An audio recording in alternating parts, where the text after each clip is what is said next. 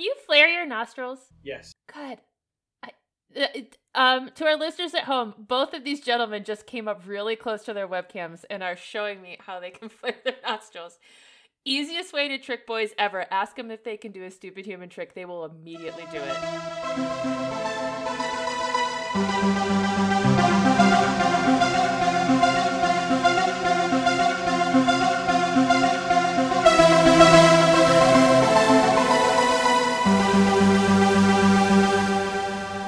Hello, and welcome to Gom Jabber with the Moa Dweebs. We are reading our way through Frank Herbert's 1965 sci-fi magnum opus, one chapter at a time, exposing the deepest of secrets and conspiracies along the way. Once upon a time, we were on track to finish reading the book in time for the premiere of Denis Villeneuve's upcoming film, but then the world continued to fall aparter. Joining me on this descent into overinterpretation and madness are my co-hosts Lily Brislin and Josh Stevens.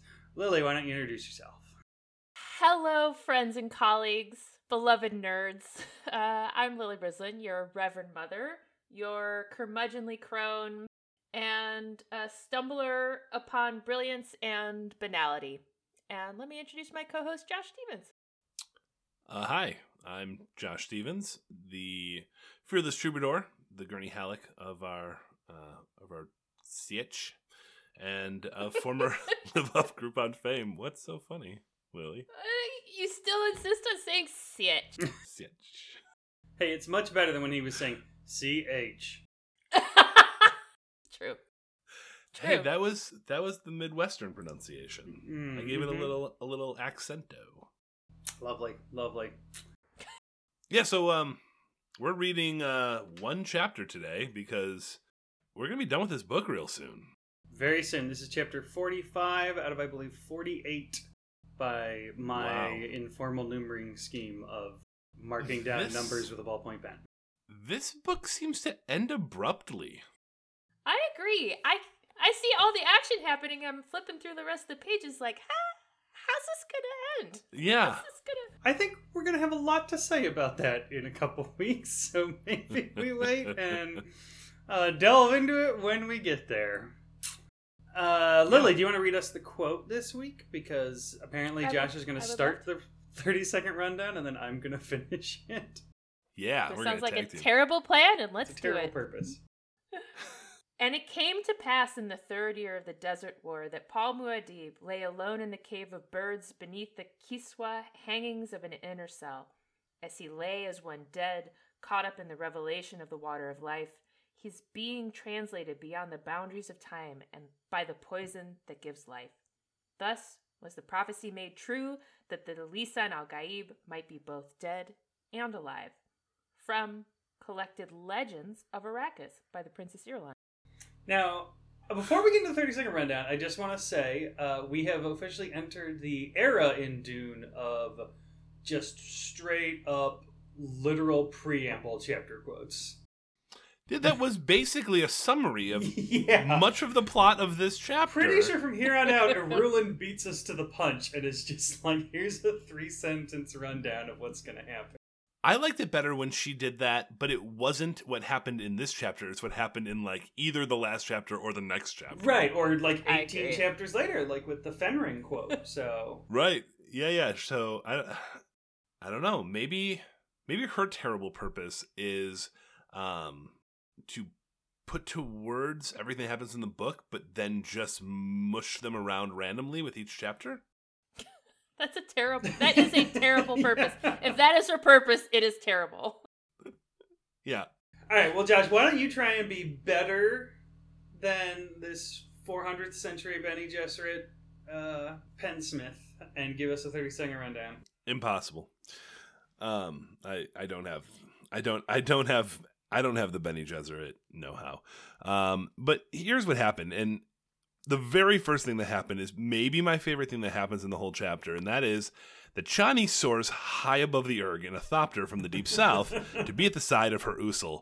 And all I can think about is how salty Jessica would be if she knew. This is content, not rundown. You got to run I down. know, but no, I need it. No, I gave you the first line. I'm giving you some content. I'll let the rundown on that. I couldn't keep it in. I couldn't keep it in. Okay. All I could hear was the salt. Okay. The salt of the erg. Okay, so Chani gets to take the thopter. She has been summoned, but knows not why. Alone at last, she bounds across the rocks to the secret entrance of the Cave of Birds. Fear, concern, longing for her tender lover. Lily, is his rundown just reading us the chapter? I think so. No, none of these words happened. Well, except for tender lover. Oh, wow. Well, I thought they did, so I guess good on you. She has a bit Very poetic. of relief. She definitely has a bit of relief to be near him again. She comes across the Fedaykin lieutenant, who leads her to what was once the Sayadina's alcove, but has now been plushified to accommodate her mother-in-law, the Revmo. They exchange really awkward pleasantries and kibitz a bit about Leto II and some cloth and Raban for a second, all while wondering how they're going to get to the point of this real conversation. Chani wants to ask her, where's Paul? Oh my God, is he dead? Is all she can think. She doesn't want to be like all the other women that have lost their men. And Jessica's response is basically, no. And then she's like, well, he summoned me. Where is he? And she's like, well, no, I summoned you. And I forged his signature. And Paul is actually nearly dead, but not dead. Let's go see him. And that's where Alec jumps in with the rest of the chapter. Okay. So from there, they get to Paul. Chani's like, oh yeah, he's not dead, but he's pretty dead. And Jessica's like, yeah, he's been in this indistinguishable from death coma for 3 weeks. And Chani's like, you sat on this ship for 3 weeks? Then they run down the various ways they have deceived the rest of the Fremen polity from knowing that their Messiah has been in a cadaver cooler drawer for 3 weeks. And then, like, a lot of weird, like, this, I guess, is content, too. Some shoddy coincidences occur. Chani smells Paul. She's like, he smells real spicy. Has Jessica get some water of life. They, like, put a drop of it to his lips that causes him to suddenly shoot awake. He's like, guys, I'm so good at this. Can you believe how much water of life I just changed like that? And they're like, dude, you've been in a coma for 3 weeks. Which takes him briefly by surprise before the deepest rumblings of his terrible purpose alert him to the fact that in an incredible temporal coincidence, the Landsraad, Emperor, Harkonnens, the Guild, and Chom have all just arrived in orbit above the planet. He says whatever this chapter's version of "get my mom" is, right? He's like, get me some more people. I need to keep piling onto this escalation. And that's where it ends. Nice. I mean, it was pretty close. I mean, they didn't put the water of life up to his mouth. They put it up to his nose and used it like smelling salts. But other than that, you were pretty spot on. Oh, I thought they touched. I mean, well, they did I believe after he wrinkled his nose and they flared. His nostrils flared. Yeah, so I think there's two real great points to get to in this chapter. The first is the one Josh already brought up, which is the astounding literary salt of Herbert having Chani arrive in a thopter after just the previous one having Jessica spend the better part of a page complaining about her accommodations. To be fair, who gave her the thopter? Because it wasn't Muad'Dib.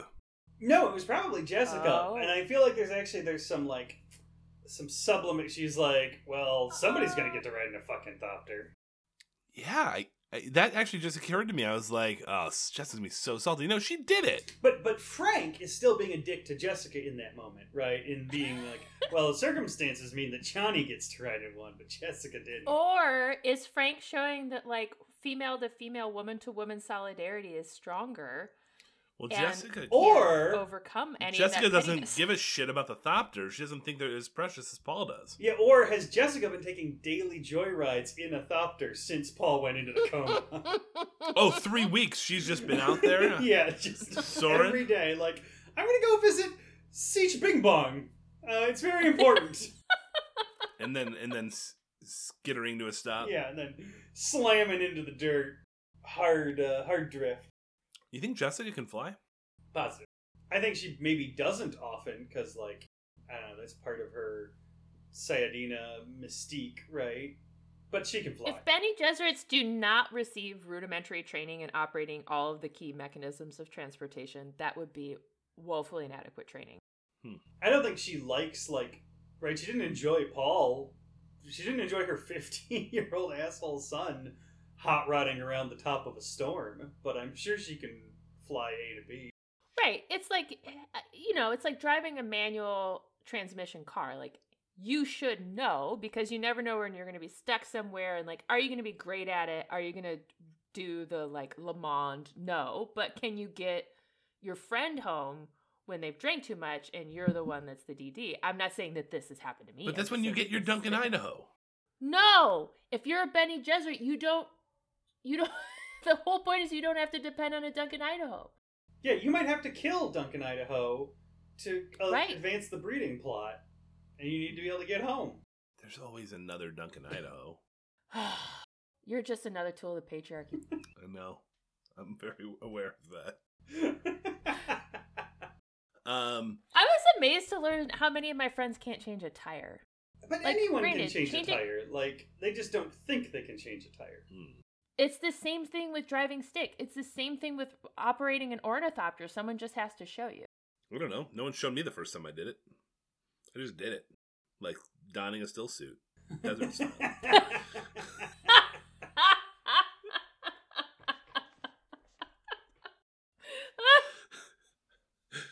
Oh, Josh Adib. We're so glad to have you. It was cold and rainy in Chicago when I sliced my tire open on that pothole. Well, it wasn't a pothole, it was like a manhole cover that was fully exposed. It was like, 6 inches above the pavement. Oh, yeah, I know those. I know what you're talking about. Yeah, that was fun. Chi-Town? Yep. So what about after that? I mean, do we have here's my next question. Do we have thoughts about the arrogance of Paul just, like, going into the basement and drinking ammonia and being like, I'll show them, without telling anybody? I guess I have a question. Didn't the previous chapter where he decided he was going to do this end with Chani get my mom? Mom shows up, and then Chani leaves and has to come back? Yeah, but I think because Chani get my mom happened before the gurney thing. Right. And I think that why did Chani leave? Because I think she literally went down to, I think it's Tabar, where they keep the kids and everything. And just when that's even further south, but yeah. Okay, wherever she got to where Jessica was, she stayed, because that's where Leto 2 and Alia are, and Jessica came back north. Gotcha. It's Chani get my mom and don't come back. Yeah. Just get my mom. Yeah. I mean, otherwise they could have sent it back. Okay, I also really like that as soon as Chani got out of the ornithopter, her first thoughts were not, I had to take an ornithopter or a worm. It was, man, finally rid of all of these guards around me all the time. I can just walk around on the rocks alone for a few minutes. I think there's actually some really good, right. I also really like in the chapter, I feel like he does a really good job evoking that, like, adrenaline rush that you get when you have a nebulous fear, right? When you're waiting for someone to tell you the specifics of the bad thing that has happened. Yes, that was good, but I also just kept picturing Chani in mom mode, finally being away from her kid for 5 minutes. Well, see, you bring this perspective to the podcast that neither me or Lily share, so... Yeah, it's true. Because it's probably been, Mom, like constantly. And she finally gets out of the sietch, and then she is surrounded by guards, and she can't like just go like walking alone because it's mom mode. Okay. I love this perspective, Josh. Yeah, because the only thing that I wrote in these opening pages was right as she shows up, they're like, oh, and giving the mate of Muad'Dib, the mother of his firstborn, the thing she had requested, a moment to walk alone. Like, it's not giving Chani, this fully realized human, a moment alone. It's like, oh, it's only in her, what functions she performs for Muad'Dib. You know, I hate that shit. Well, and they also are also probably only doing it because they're like, oh, well, Paul's dead in a cave. I guess we should let her have a moment alone. No, they don't know, right? Only Jessica knows. No, like the Feta Keen at least think he's in some sort of religious trance. The Fedaykin. What? How are we pronouncing this word? Oh, I don't know. I have. Pressure's on you, Josh. That's not one where I Okay. will defend my pronunciation. I have no. Fedaykin? I've always said it fettuccine in my head, but it sounds like something that Dunkin' Donuts would put out for like a seasonal menu. I'm right at the end of the war. The Fedaykin. You know, like the little donut holes. Mhm. Filled with spice. Yeah. Don't overthink it. Fettuccine. There we go. Works. I'm gonna say fettuccine. Sure. He's still gonna overthink it. No, He's still I'm gonna- actually still just thinking about all the awkward conversation between Chani and Revmo. Oh, I thought. Oh, well, here's what I want to talk about. Why is Alia off by herself? Because What do you mean? What do you mean off by because yourself? Jessica's asking Chani, does Alia send a message? So Alia's been down with Chani. Chani gets called out, and she just leaves Alia. Yeah, but there's like tons of like communal mothers there Also- to like watch out for the kids. Alia's a grown ass woman. Yeah, she's a grown ass 2-year-old. Yeah. But I don't think they'd fully come to terms with that. I think have that they? part of the point is they are, and they don't feel worried that the CH is going to lynch They her explicitly say anymore, so. right? They're like, No, they explicitly you're right. say The say siege that they're like moves getting more smoothly now that the people are beginning to accept the miracle of her Yeah. status. You're right. Yeah, she's another Reverend mother. that's an interesting bit of language. Tuck that in your hat for later. Hmm. The calling Alia a miracle. Mm. Well, the miracle of her being a Reverend mother, right? At Sure. her age. Just tuck it away. Just remember it. Sure. No, I really Can we liked talk it. about- No, talk about the awkward conversations. I actually also thought that was a pretty good bit. Sort of. I like the awkward conversation. Me too. Because it runs counter to this idea of hysterical women, and they are both like in exquisite emotional control, like being very posturing and being very strategic and asking and having all sorts of internal questions, but keeping it super fucking cool like on the surface. Chani felt her heart hammering. Yeah. And then Jessica's next thought is, this is a brave woman, my Pauls. She holds to the niceties even when fear is almost overwhelming her. Yes, she may be the one we need now. And they even make some comments about how she would have made a great Bene Gesserit. But Chani does not need the approval nor the sanctioning of the Imperial Bene Gesserit to justify her existence. She is her own thing that's justified. But she kind of wants it from her mother-in-law. Does she? She doesn't need it, but she wants it. Technically, I think she's She a wants mother respect. outlaw. I'm a mother outlaw. Half Bene Gesserit, half frontman. That was good. My son, he's a cuts a hatter stack. I'm a one of a kind. This is a good little parody. I'm impressed. It's a terrible song. Yeah, I Tim think McGraw can never be forgiven for those sins. just admitting that you know the lyrics to that song is cause to get canceled. What's funny is we all know them. Oh which yeah, is even quite well. more amazing. I mean, it's a banger. It's a racist banger, but it's a banger. Very, very bad. Atone for your sins, Tim McGraw. Sorry.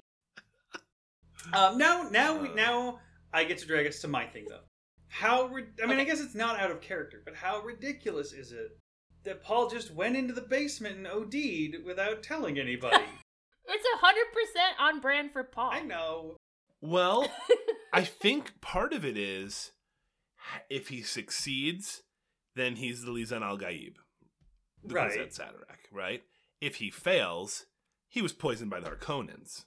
Sure, but he still left it to everybody else in the CH to, like, come down there and find him covered in his own drool and then spend the next 3 weeks coming up with a plan. Well, two things. He probably thought it was going to happen immediately. Well, we know that, and that's my favorite moment of the chapter. Well, but- no. I don't know if he expected it. Yes, I mean, we know that. fully expected it. No, we just think that when he came out of it, there was no sense of the passage of time. We don't know what his expectation was. I going think in. he thought it would be over immediately. I'm I'm sure with he Alex. thought that it was going to be pretty quick. Yes. It hadn't even dawned on him. Like, oh, how long have I been out? Well, right? which is not crazy, right? Because he has seen women do it, and they never go into a 3-week coma. Right, sure. No, so that makes sense. So that's the first thing. But if he had told someone he was doing it and failed, he's kind of like killing the mystique of the whole thing. Oh, interesting. But he would want that. No. Yes, because his whole game is to defeat the jihad. At this point, his stated aim is to defuse the jihad. He says that sometimes, but nothing he does That's true. actually perpetuates that aim. It's his, quote, terrible purpose.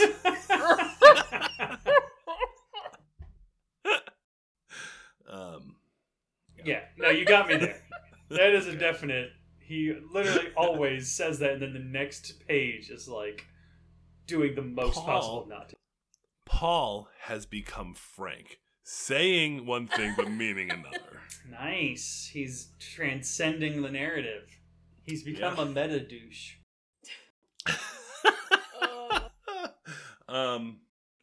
There's nothing more to add. You all just perfectly. That's the chapter. Well, I do really love the characterization of him coming out of the coma and being like, "Did you guys fucking see that? Wait, Johnny, how did you get here?" That's true. And I think he was more concerned not about how she got there, but how. Did she fucking take a thopter?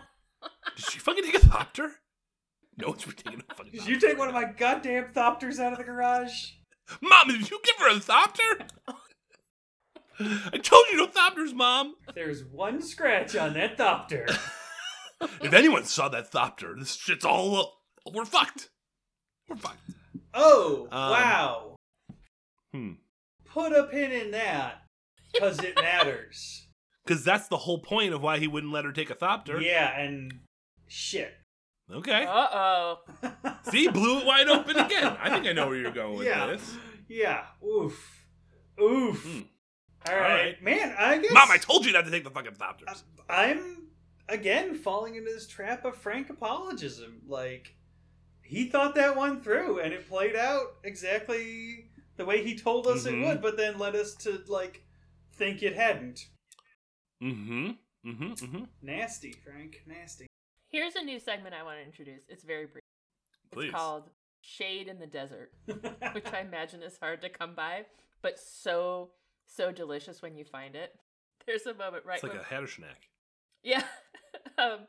Paul wakes up. You drank the sacred water. 1 drop of it, Paul said. So small, 1 drop. How could you do such a foolish thing? She demanded. He is your son, Johnny said.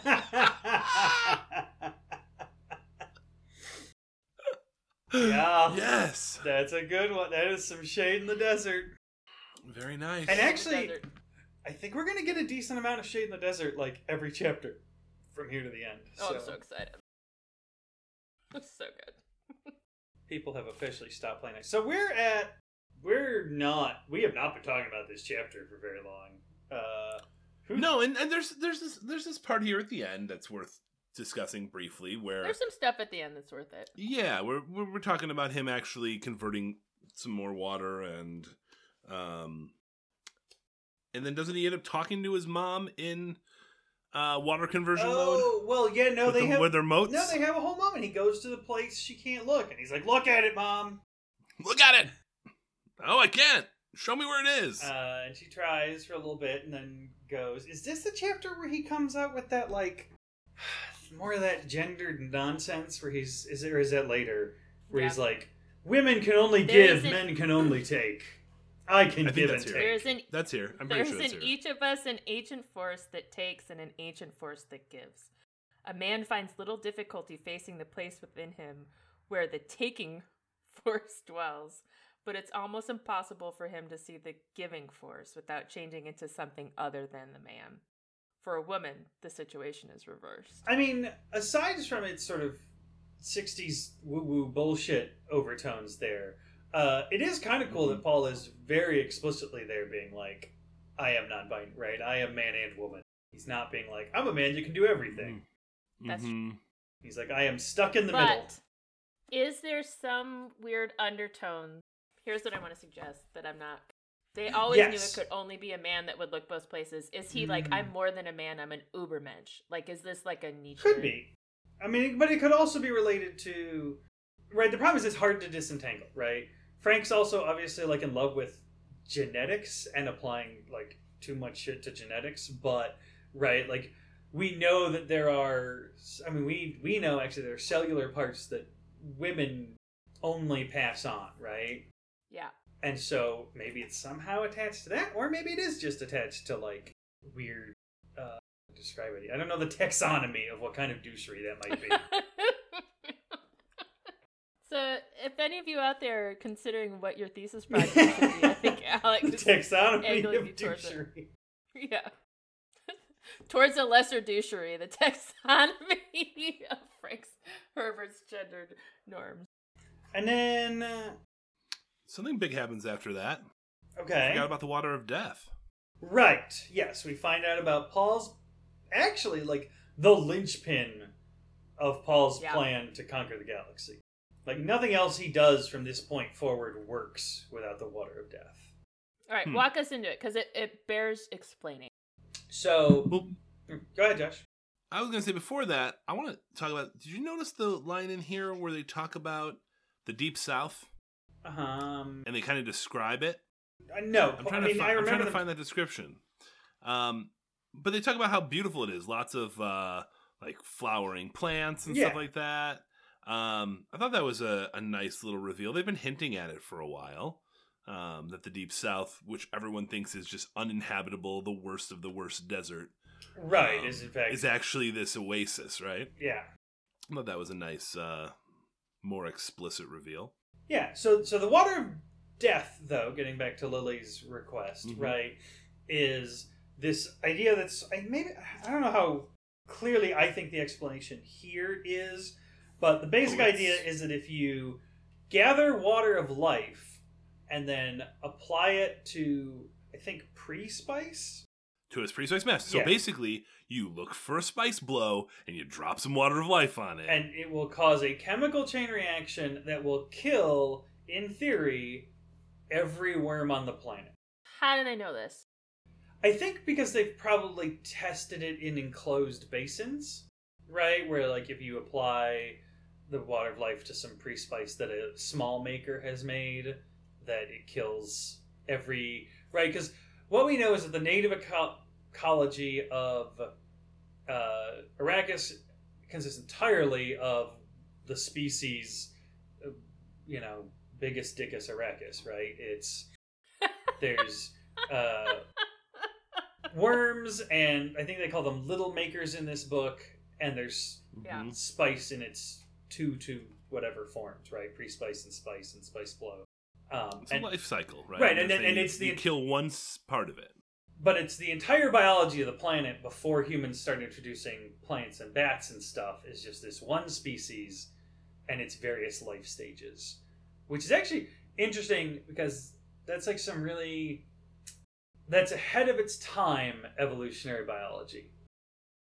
I agree. So what I don't understand is, haven't we been led to believe that the makers and this life cycle process is what's preventing water from basically being more perpetuating water all over the planet? So wouldn't doing this make it easier to terraform Dune? Yeah, but only Dune. Without spice, there's no space travel. So if they destroy all the spice, they're cut off from the rest of the galaxy. Sure. Okay, so it says that Arrakis will become true desolation without spice or maker. They're saying desolation and that it'll be isolated? Yeah. Because desolation to me isn't what that means. Right, no, that's true. That sentence, I think, is wrong. Okay. Well, no, but how much of their... So we've decided that everything that's their true. energy source, the best we can guess, is spice gas. Their coffee is spice coffee. All of their plastic-based products are right, spice I'm pretty sure plastic. spice bread Ooh. comes up at some point. Like, yeah. Well, Yeah. don't all of the inhabitants of the planet die because they're addicted to spice? Oh, that's also true. Everyone dies. Everyone who lives on maybe Arrakis that's what presently it is. dies. Because if there's no spice, everybody goes into spice withdrawal and dies. Yeah. So that, I guess maybe that's it. So there's all no... the species, native species on the planet, are now addicted to spice and they all die without it. That's true. And actually, I wonder if... So we know, right, that, like, We know that, like, bats can consume drugs in this universe, right? So presumably the bats are addicted to spice. Do you think the plants are addicted to spice? Oh, yeah. So it would become true for a generation, right? Until somebody introduced more things, which I don't think would be possible without space travel. Yeah, the planet would just become a totally barren rock. Spice brush honey. That sounds good. What? Here's the closest equivalent I can think of. So the nitrogen cycle. This is I swear I will not go down this ag nerd hole, but just a pinky toe in it. Like, if we disrupted the nitrogen cycle on this planet, we would be in the same place Arrakis is. So it is a multi-species, multi-process cycle that goes from soil, microbiota, crazy things, up into the air that is then fixed back down through plants into the soil and is digested again and it's released. So the nitrogen is the same as the spice cycle. I think certainly what he was looking at, yeah. Yeah, but I'm thinking about Arakeen bees making honey from spice brush. I know. Why is Boyle so... Really nice. It doesn't sound great? Getting that, like, single source... What is spice brush? I don't know. It's one of those plants. And doesn't he bring up getting in touch with the spice... Oh, no, God, Josh, now you have to edit this out again. Talk about it again. Dear listener, Frank Herbert is real occasionally racist, and we have to avoid the things he says. Yeah, if he were around, I would be writing him strongly worded letters about this. I was just thinking about the bees touching the spice brush. Oh my god, damn it, Josh. You're ending up on a list somehow for this. I just want you to know that. I disapprove, disendorse, and distance myself wholly from the things that Josh Stevens has said. Do you quit? I quit. She quits. Is that the chapter?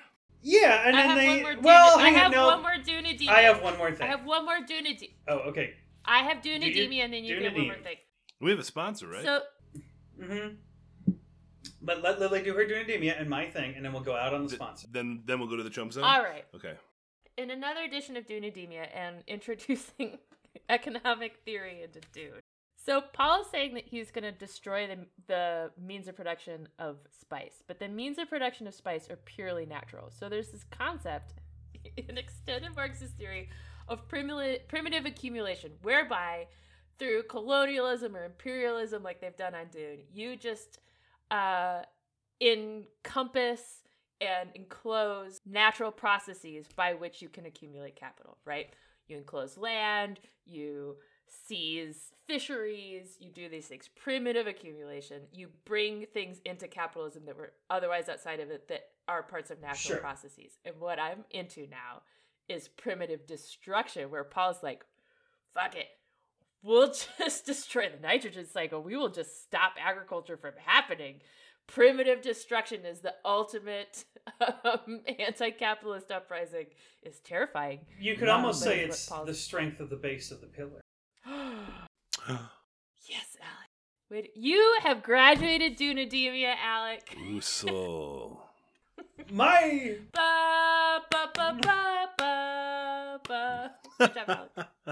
My far less insightful point was just this two-parter thing where Paul says, "Oh, I don't see the future. I see the now." And then no, but here's what's not that's not the worst part of it. The worst part of it is that on the last page of the chapter, Frank wants us to believe that Chani would say, apparently with awe, "You said you see the now." Like, why would Chani think that was more impressive than seeing the future? I mean, it is pretty cool that Paul... Like, this is actually... I also wanted to say this sort of last week. This is one of the few instances we have where Paul demonstrates clearly that he can perceive things for which he has no direct input. Right? He knows those ships are there. He knows the manifest of those ships without having been part of any, like, chain of light causality physically with them. All right. Or at least not one Alec. interpretable to a non-Kwisatz-Haderach brain. But also, why the fuck would Chani be like, "Wait, you can see the now?" Is it that she's like, the oh tone. shit, that means it's really happening right now? Like, oh, this isn't like we are waiting for it to happen. It's like, oh, it's happening right now?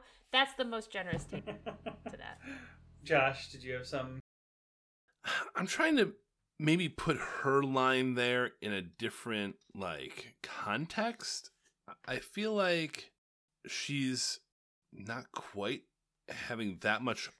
Oh, well, maybe she is. I don't know. It's hard. I'm trying to think of how it was, how she's saying it. Yeah, and I can't think of any other reason for those italics. If one of our listeners can, please write I'm sure in. Andrew has Yeah, that. if Andrew's seeing what we're all easily missing, please let us know, Andrew. I'm sure he'll tell us. But I don't got nothing there. Well, as Paul said, all paths lead into darkness, Alec. So maybe we're just... Well, speaking of darkness, let's hear from our sponsor this week. Let's hear from our sponsor. Go ahead, Boyle. Yeah, so we are sponsored this week by Arrakis Basin, the Great Urg's foremost chain of water of life rehab centers. Is there a young princeling in your life whose tendency to sneak into the basement and drink ammonia has gotten out of hand? Come to Arrakis Basin. We'll help you get back in touch with the love you've lost. Serenity. Word. Calm. Not death. Breathing really, really slowly. But definitely still breathing, we swear. See the now. At Great Basin. All right, well, thank you to our sponsors. This has been a great week. Josh, do you have any more things? Yeah, I got one more thing. Excellent. I'm just looking at this one line here right at the end, and he says, "Go do as I commanded." What a ducal mood. Ducal mood, yeah. He is getting dukier by the day. All right. And yet, Andrew actually had some insight this week. Ooh. He was coming back on some stuff that we talked about last time, where we were kind of talking about the differences between Paul and his father and how they think of the men that follow them and their people.